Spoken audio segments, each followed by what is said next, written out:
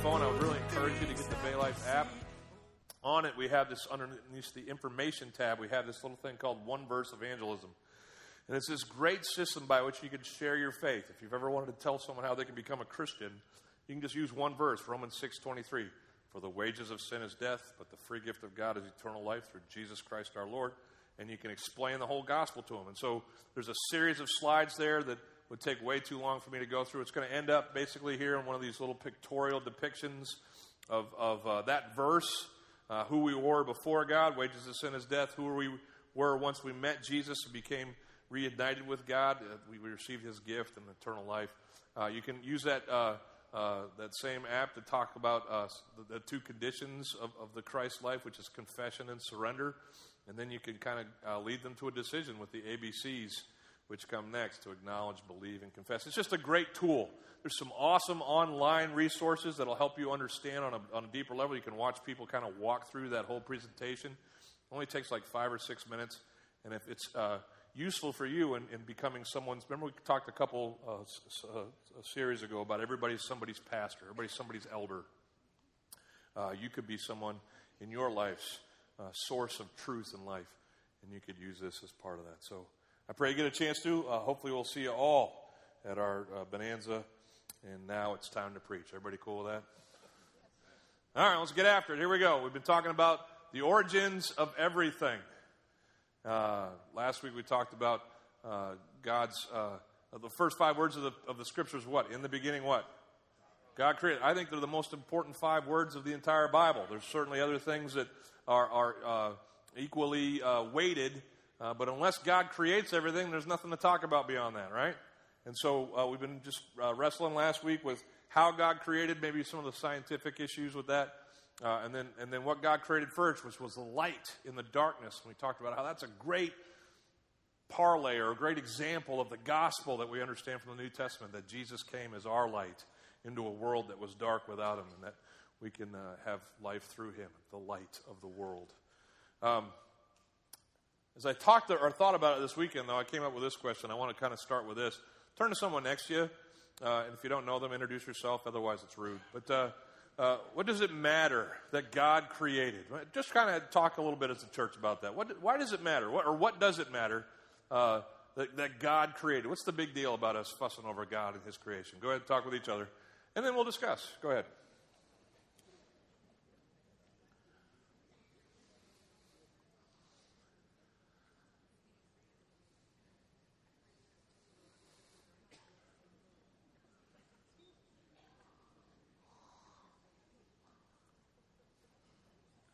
Never bring water out. I had a bottle back there. All right, time's up. I guess the first question is, does it matter that God created? That was kind of a given for me, but does it matter to you that God created everything? Okay, good. Me too. Why does it matter that God created? Anybody want to offer an answer? Okay, what? Nothing would be here. We wouldn't be hanging out if God hadn't created us. That's a great one. Another one. Yeah. Oh, see, that's great. That's what I was going to say. And I think someone else said it over here. Authority. If God created everything, he's in charge of everything. You're the creator. You're the owner. You're the designer. You're the determiner. You get to say how things go. It's like being the host of a party. Anybody host a Super Bowl party last week? Anybody? I did. Had a couple couples over. Still didn't sound right after 4 services, but I had a couple couples over, and they came over, and listen, they figured it out. When you're hanging out watching the Super Bowl at somebody's house, when do you leave? Anybody know? Halftime. You get out, all right? And if you stayed the whole game at somebody's house and they were looking at you funny, it's because you didn't get the memo. You're supposed to leave at halftime, all right? Watch Coldplay, get in your car, go home and finish the game there. We got to go to work in the morning. Everybody with me? All right, now some of you, maybe you do it different. That's fine. You're on that different planet. That's fine. But everybody at my Super Bowl party, these other 2 couples were like, all right, we're out. I didn't have to, but here's the deal, just so you know. I'm not an unfriendly person. I hope I don't appeal that way to you. But if it's my house and it's my party, guess who gets to say when it's over? This guy, right? And usually people, if they're just kind of friends, they'll be sensitive to that. But anybody had family over? Sometimes family doesn't know when to get out, right? And so maybe we have a different comfort level with him. I have said to family on different occasions, hey, you don't have to go away mad, but you do have to go away, right? Or, I'm going to bed now. There's the light switch. If you would do me the kindness of shutting that off and locking that door as you leave, I'm out. Have a great night. I've done that. Has anybody ever done that to a family member? Oh, you're way past overtime, okay? I'm out. And that's how it goes. Why? I own the house. It's my party. My say-so. Now, that's on a very crass level, what we have with creation. God's the authority of all things. He made it. It's his party. He has the say-so. Second thing, I think creation is important and it matters because it's one of God's chief general revelations to humanity of his existence. Here's what that means.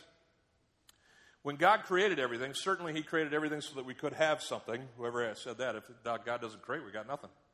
And certainly he created to show his authority that he's in charge and in control. But he also, on just kind of a more elementary level, just said, hey, I want everybody to know I'm here. When God created, he's like, hey, as these subsequent generations of humanity come into existence, I want them to look at creation and be like, there is a God. It's called general revelation. General revelation is basically God revealing himself to all peoples in all places at all times. Pan history, pan culture, pan location. There are certain things that occur that are not specific revelation. Specific revelation, just so you know, would be like the Word of God. That's a specific revelation. It's God's story written down. Jesus Christ and his existence on earth would be a specific revelation of the work of God on earth. He came and specifically had a message of the gospel, and that's specific revelation. But general revelation, you don't even have to believe in the God of the Bible, but it should say, if you're a native in Papua New Guinea, and you look at the earth and creation, you're like, someone made this. Okay, there's his signature right there. In what I see him.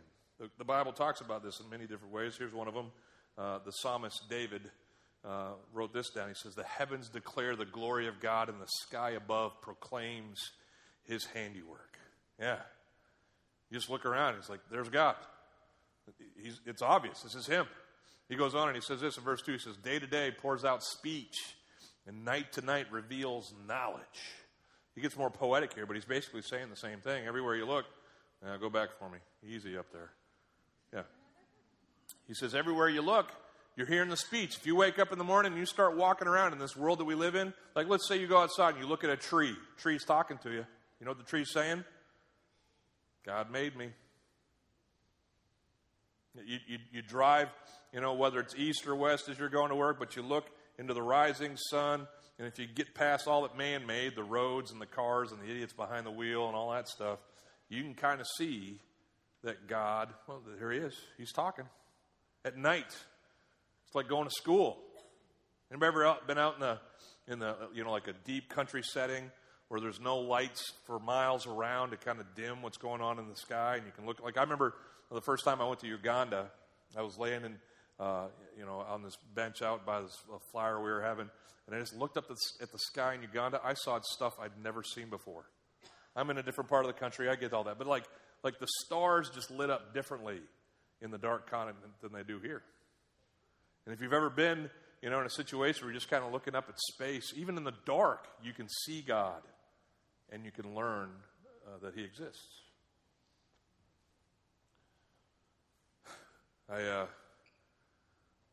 You can go to the New Testament even, and you can see what Paul says about it. Look at it here in Romans chapter 1.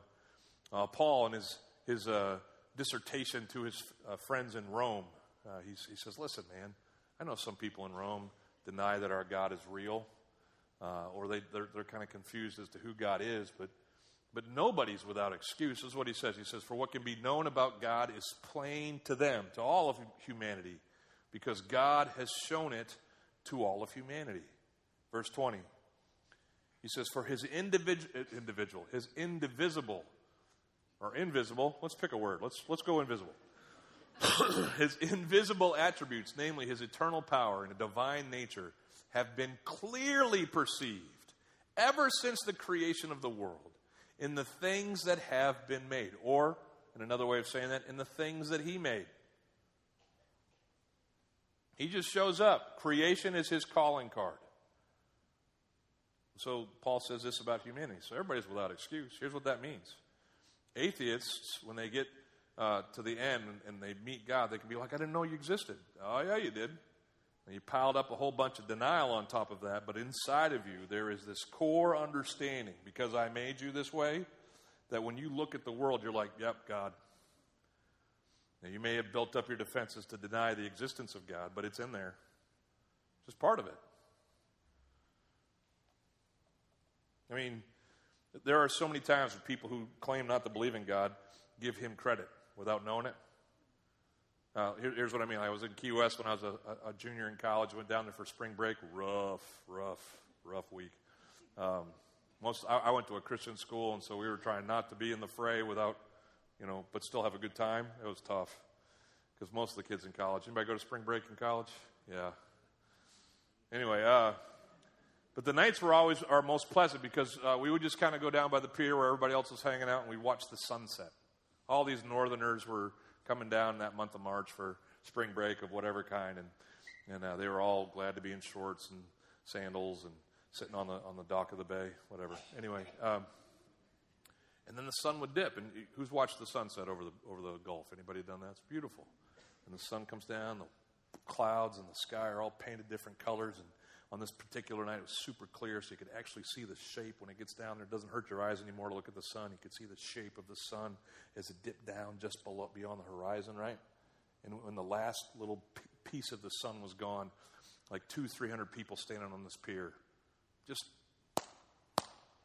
erupted into applause. Now, there's some times where you're like in a situation and you erupt into applause. It's kind of weird. Like at a movie, if you ever clap at a movie, they can't hear you, okay?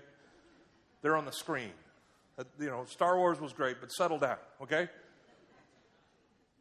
But there they were, 300 people. Sure, some of them were probably Christians and ascribing, the glory of God to what they had just seen. But a lot of people are just like, wow, sun, set, awesome. And they didn't even know that they were applauding the handiwork of the God that maybe some of them denied even existence.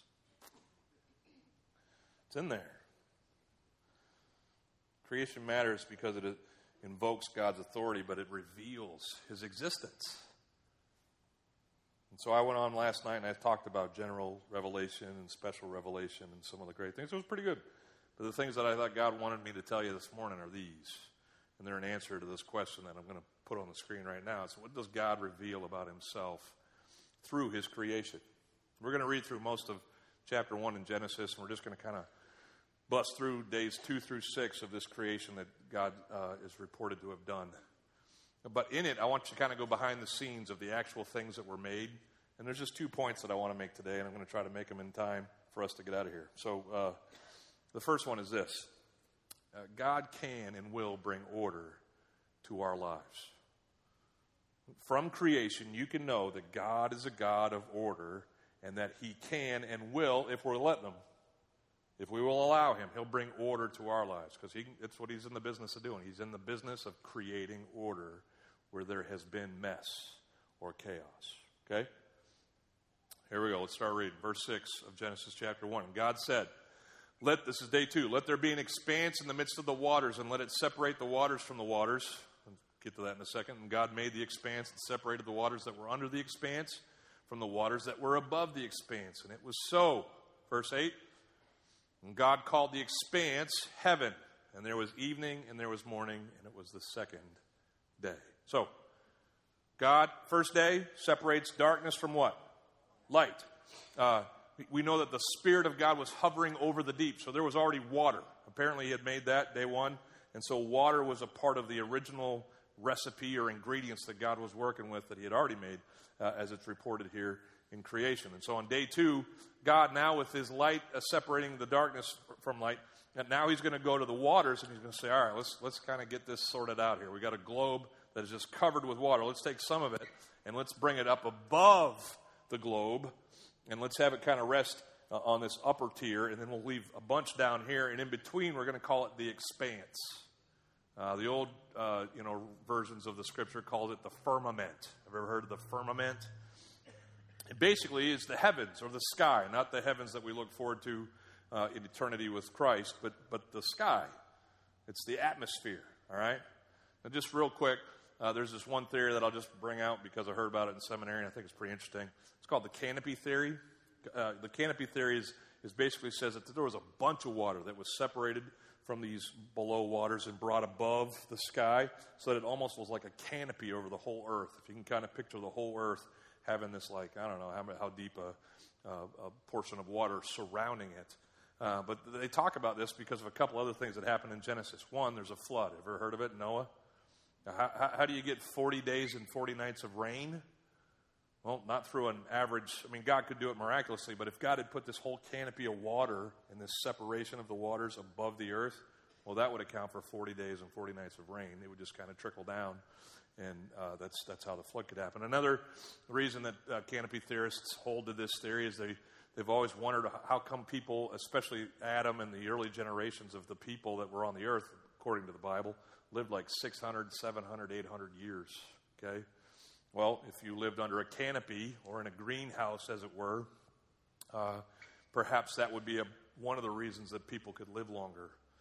And after the flood, you see that the ages of man just slide down pretty precipitously from those big numbers at the beginning. Whatever the case may be, there's lots of science that has gone in to disprove the canopy theory. But whatever, I thought it was fun to talk about. Bonus material, all right? You went to church and you got something free. So there you go. Let's keep going. Verse 9. And God said, let the waters under the heavens be gathered together into one place, and let the dry land appear. And so it was so. So now we're on day 3. And what comes out of the land down here on earth? Dirt. Here comes the dirt. All right? And verse 10. God called the dry land earth, and the waters that were gathered together, he called the seas, and of course the oceans, and the rivers, and the lakes, and all that stuff. And God saw that it was, everybody say it with me? Yeah, he's going to make that proclamation at the end of most of his days. He's going to be like, mwah! Love what I did there. Nailed that. Totes, man. Drop the mic. I'm out of here, right? Verse 11, and God said, let the earth sprout vegetation. Same day, third day. Let the dirt that I've produced out of the water, let it start bearing some plants. There's plants yielding seed and fruit trees, and they're each according to their own kind on the earth, and it was so. And so verse 12 basically reiterates that. And God saw that it was, say it with me, good. And he moves on from there. Here's what happened in those second and third days, is that God basically created the environments and the ecosystems by which everything else that he's going to create in the next few verses will find their home. So he creates space and our sky. He creates our waters and our lands. He comes up with this idea of oxygen, apparently, in those times, and creates our atmosphere. So everything that he's going to bring forth to the earth, to inhabit the earth, can now be sustained by the earth because he thought of everything that was going to be necessary for them to exist. Has anybody ever been on a trip and someone forgot to pack right? Kind of changes the whole trip, right? Because they've underpacked. Well, God cannot be accused of underpacking when it came to creating the whole world. Thought of everything. He squared it up so that everything that he would create following these first couple days, 3 days, would be able to subsist and flourish in what he had created. This shows that God is a God of order, a God of form, and he takes these things that have no form and he brings order to them. He's a God of details. Anybody here detail-oriented? Okay, the rest of us are thankful for you, except when you get kind of anal retentive and you want to control everything. You can stop doing that. But the detail orientation that you bring to situations, that bails out the rest of us who don't function that way, because we're the guys who don't pack. We're the ones who are like, oh yeah, I wish I'd thought of that. I went to Africa with my buddy Tom, who's our executive pastor, and he had this backpack, and in the backpack, everything that I needed on this trip would miraculously appear. Hey Tom, you got a tissue? Yeah. Hey Tom, you got Imodium? Yeah. Hey Tom, you got whatever I needed. It was in the backpack. It's like a lifelong friendship joke now. Every time he has a backpack, I'm like, Cool, we're safe. If you've got that, we're good. And that's kind of how God is. He brings order and safety to things. He's an engineer. He looked at creation. He says, here's what everything needs so that they can flourish and function properly. Anybody like the show How It's Made? Anybody ever seen the show How It's Made? If you haven't, it's the show where they show how they're made. Catchy title. And I never knew that I cared how a canoe was made, but then I spent 10 minutes watching how a fiberglass canoe was made, and now I'm hooked. I'm in. I want to see how stuff is made. And here's why I watch the show. I don't watch the show because I like canoes. I mean, they're fine. But I love watching the show and watching how engineers figured out a way to mass produce canoes. Or like Hershey Kisses. I've been saying this illustration all morning, and someone in the booth finally figured out, thank you, whoever did that. They make 60 million Hershey Kisses a day in Hershey, Pennsylvania. 60 million. Now, when they first started making Hershey Kisses, they were like, they had one of those squirt gun, and that's how they made Hershey Kisses. They made the noise. It's part of it. But, they just kept making the Hershey Kisses, and they could make, 100 Hershey Kisses, whatever, before lunch, I don't know. But 60 million, someone's got to put their brain to work on that one. And so these huge machines that spit out chocolate and run them down the conveyor and cool things so that they can be wrapped, and even get that little, one piece of paper, that useless piece of paper that's in a Hershey Kiss. They figured out a way to do that so that they can make 60 million a year. Wow! Is anybody wowing on that one? Someone's like, I'm hungry. You got any? But that's an incredible thing, and I love watching that. You know why I love watching that? Because God created me in His image. Coming in a couple weeks, we'll talk about that. But I love watching the image of God on display in the engineering marvels of man. Oh, she just threw. Okay, Amy, don't throw things at the stage anymore. That's a Hershey's Kiss. I'm on a clock. You know that, right? All right, here we go. Thank you. I'm not hungry. I meant everybody else was hungry. Here we go. Don't throw things at the preacher. That is a new rule. If that has not been understood in this church, it's on tape. Mark this, post it on our website. Don't throw things at me while I'm preaching. So you're like, okay, so what, Mark? You like how it's made? So what, Mark? God made, everything, the ecosystems and everything. So, okay, what's that got to do with me? I'll tell you what it's got to do with you. I'll tell you about me. My life trends towards mess. Second law of thermodynamics, you learned about that? Everything is moving towards chaos. It's why you can't find the other sock. Okay? You put it in the laundry, but it's not here anymore. What happened? I'll tell you what happened. Humanity happened. A sinful world happened. And life that was in order is now out of order. Okay? I get in distress. I make messes, sometimes of my own making, sometimes someone else makes them for me, but I'm in the middle of it a lot. Testify? Anybody? And here's the good news, that from the beginning, God has been in the business of taking messes and injecting Himself and bringing order in that place. Now, He may not take the mess away, because some of you are like, well, I thought He'd take the mess away. Doesn't promise that. Because there's so many variables. If you're out of sorts with someone in your life, they've got to want to play too. So He doesn't promise that messes are going to go away, but He promises that as you're going through the mess, He'll be there with you. And where there was no peace, He can give you peace. And where there was no hope, He can give you hope. And where there was no direction or discerning understanding of where you're supposed to go, He can provide that too. And He does it all the time. Everybody praise God for that.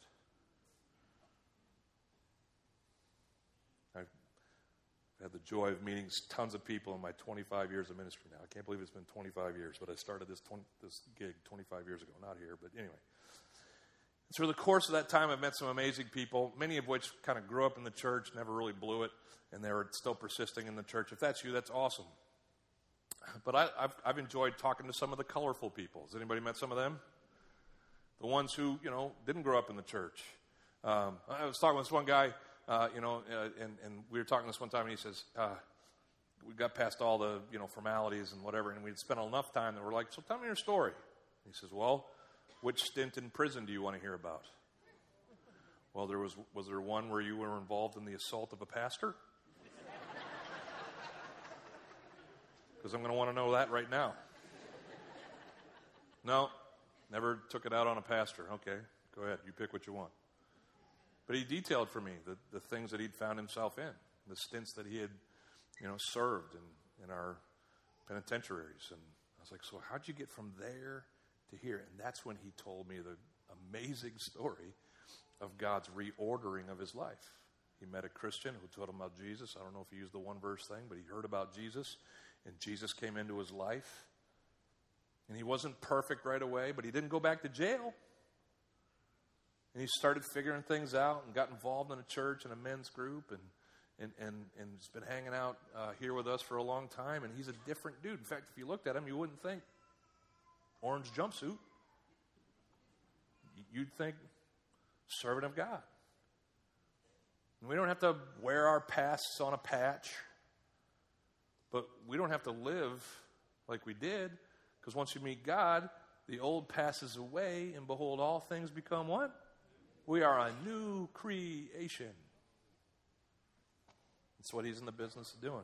He's not just in the business of rectifying what was wrong. He's in the business of guiding our paths. He brings order even to the very steps of our lives. Can anybody think back through your life and think of the times that God said zig, not zag? We're going this way, not that way. And you didn't know why at the time, but now you look back and you're like, oh. Like, just so you know, I grew up in the Northeast in lots of different little towns. I had 18 houses by the time I was 18. And but I spent one particular stretch from middle junior high all the way up through high school in this one place called Caribou, Maine. Ever been there? No, you haven't. Because when you think of Maine, you think of lobster and the coast. I lived 8 hours north of that place. Like you go to the end of I-95, another hour and a half up. That's where I lived.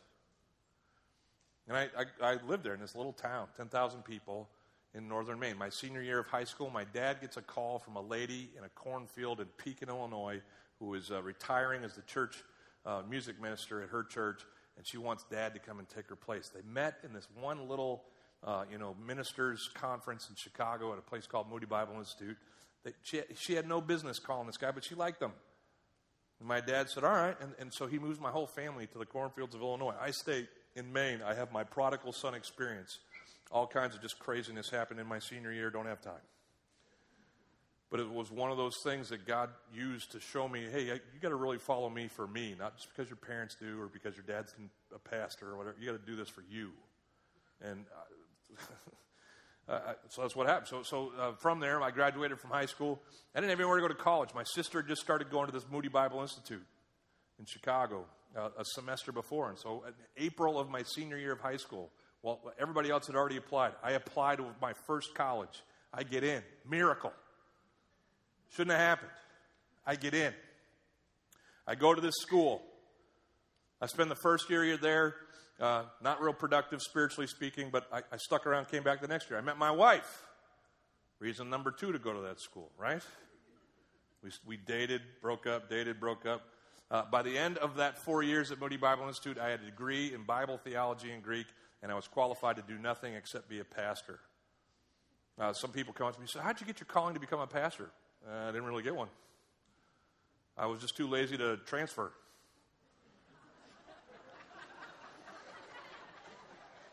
And I ended up with a degree that I could either park cars, at a public parking lot in Chicago, or I could be a pastor. So I took a job as being a pastor because I wanted to get married to my wife, and I had to feed her and myself. And I did that quite nicely. So I started my ministry career. I went to my first post in Dallas, Texas. I'd never met anybody in Dallas, Texas. I can't even begin to tell you how weird that one was. But through a friend of a friend of a friend, I got my name passed on to a dude in Dallas, Texas, and I ended up in Dallas for 10 years. At the end of that time, I heard about a church in Florida. People don't live in Florida. They visit there, right? But this church, on a website and a first email, and it's just crazy that I've stood in front of you for almost 12 years now. All right? But here's the deal. Along every stop, every port, every instance in my life, God was like, over here, not over here. Over here, not over here. And even in the times where I was just raising an angry fist in his face and saying, I'm not doing what you want. It's like, that's okay. Easy, easy, easy. Over here, not over here. Over here, over here. And he's gotten me to where I am. And some of you, you're frustrated. You're tired of your life, the way it's been. Doesn't have to be that. Everybody look at me. If you don't hear anything else this pastor tells you, listen to me. Your life does not have to be the way it is now. Because through God and His grace, it can be something else. He will create for you order and form. Not take you out of your trials, but He will walk with you through them. And it's a different existence. You want to see the God behind creation? See the God who brings order and form to our lives. And then quickly, see the God who can and will creatively fill our lives. God created this atmosphere so that things could be put in it. And these are the things. He says, hey, look at outer space. Let's put some lights up there. Let's bring lights into the expanse of the heavens to separate the day from the night and let them be there for signs and for seasons and for days and for years. Your calendar corresponds to the moons, and everybody knows that, right? So that's the beginning of that. Let them be lights in the expanse, and that the heavens give light upon the earth. And it was so, verse 16. And God made the two great lights, and the greater light to rule the day, and the lesser light to rule the night, and the stars, and He threw all that up into space. And then God set them in the expanse of the heavens to give light on the earth, verse 18, to rule over the day and over the night, and to separate the light from the darkness. And God saw that it was one more time good. Now, I'm going to summarize for the sake of time, but as you keep reading those verses, here's what happens.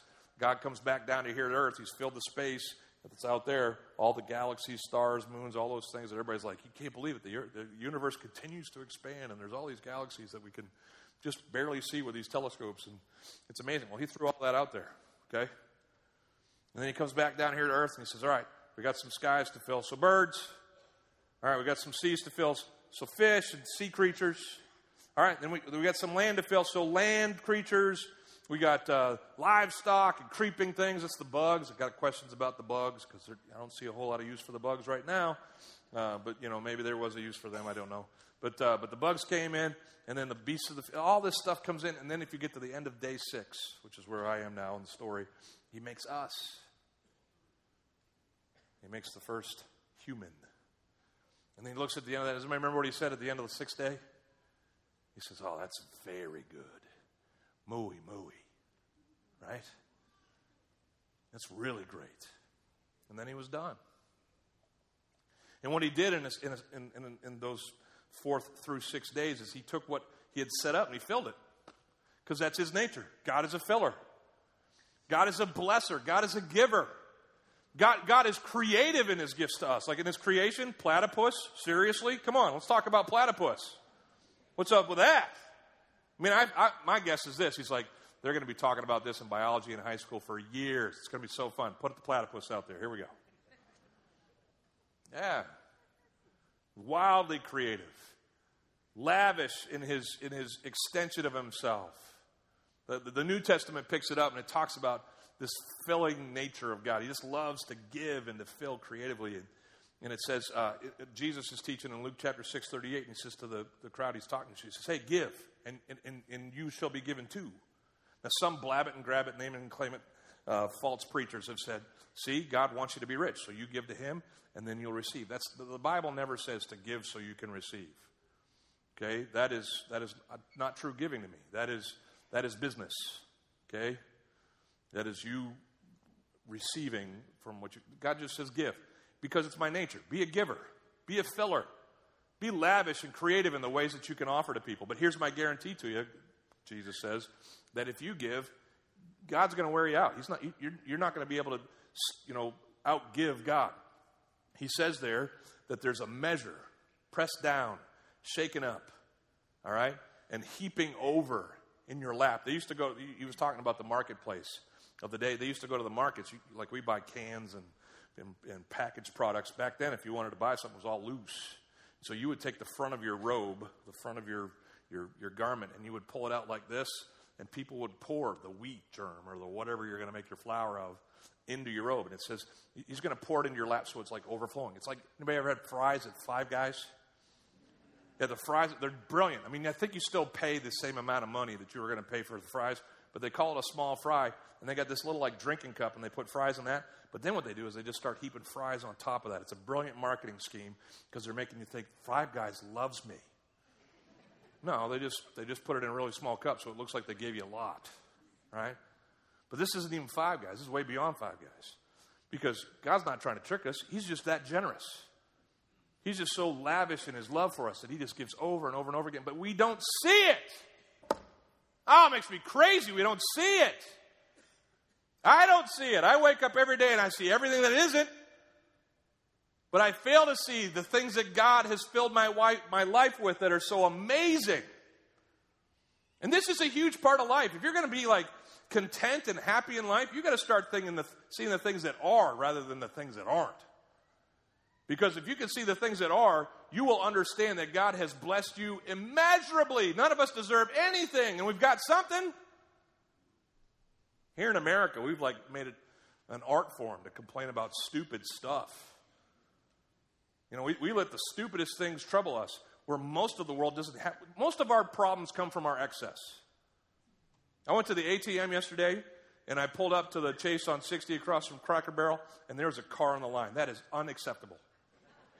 I will not wait the 1 minute that it's going to require that person to make their transaction. So I pull up to the front of that bank, and I get my ATM card out, and I slide it in that little thing that will open the door, magically open the door of a closed bank so that I can walk inside and use my card in there. Put the card in, message on the screen, sorry for the inconvenience.